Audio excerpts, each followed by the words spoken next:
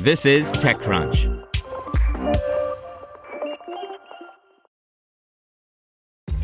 This episode is brought to you by ShipStation.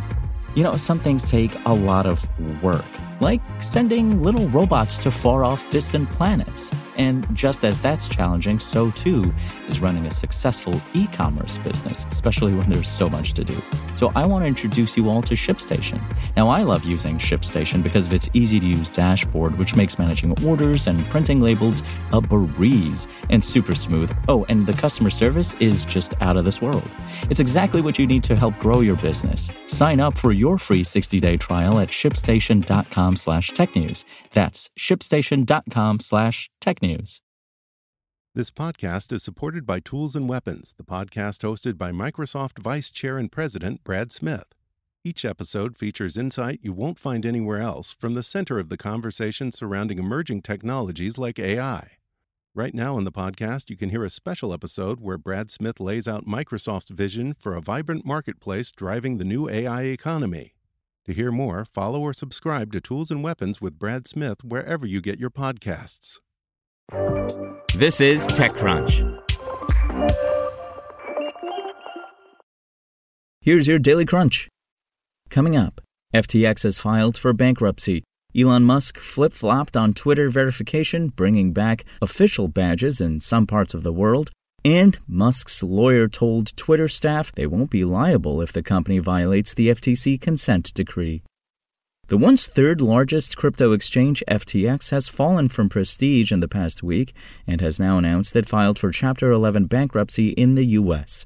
FTX CEO-founder Sam Bankman-Fried has resigned from his role, and Enron turnaround veteran John J. Ray III has been appointed as the new CEO.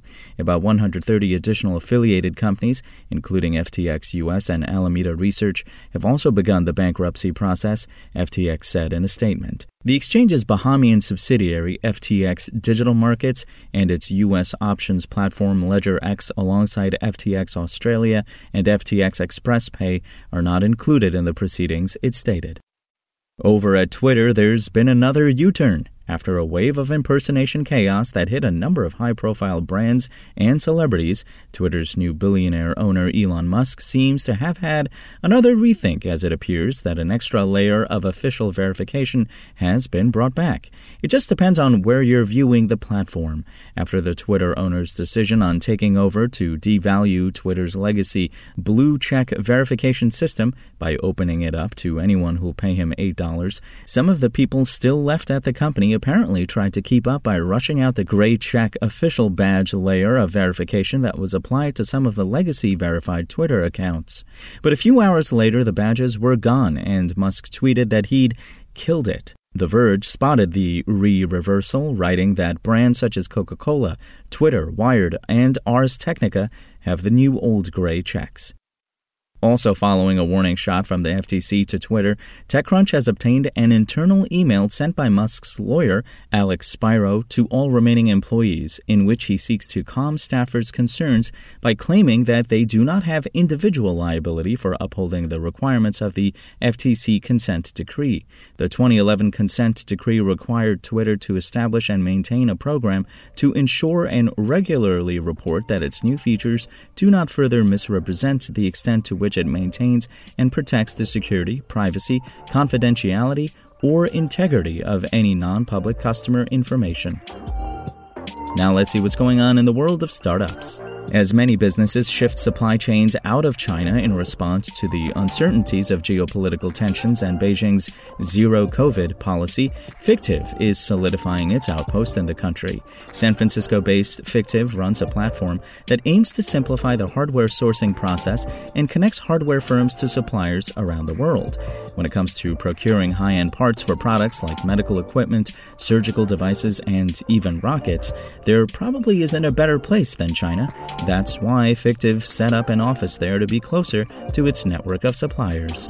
Next, as the tech war between the US and China intensifies, Japan has spotted an opening to build a viable alternative for semiconductors so that its own consumer electronics firms do not run out of memory chips. Now, 8 major Japanese tech firms and car makers, including Kioxia, NEC, NTT, SoftBank, Sony, and Toyota, are teaming up in a consortium to launch an advanced chip maker.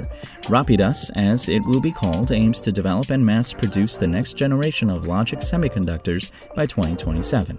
And finally, Even Healthcare, an Indian healthcare membership company, landed new financial support in the form of $15 million to further drive its mission of providing affordable care to communities across India. Even isn't insurance, but allows members to access primary and preventative care at over 100 partnered hospitals. That's all for today. For more from TechCrunch, go to TechCrunch.com.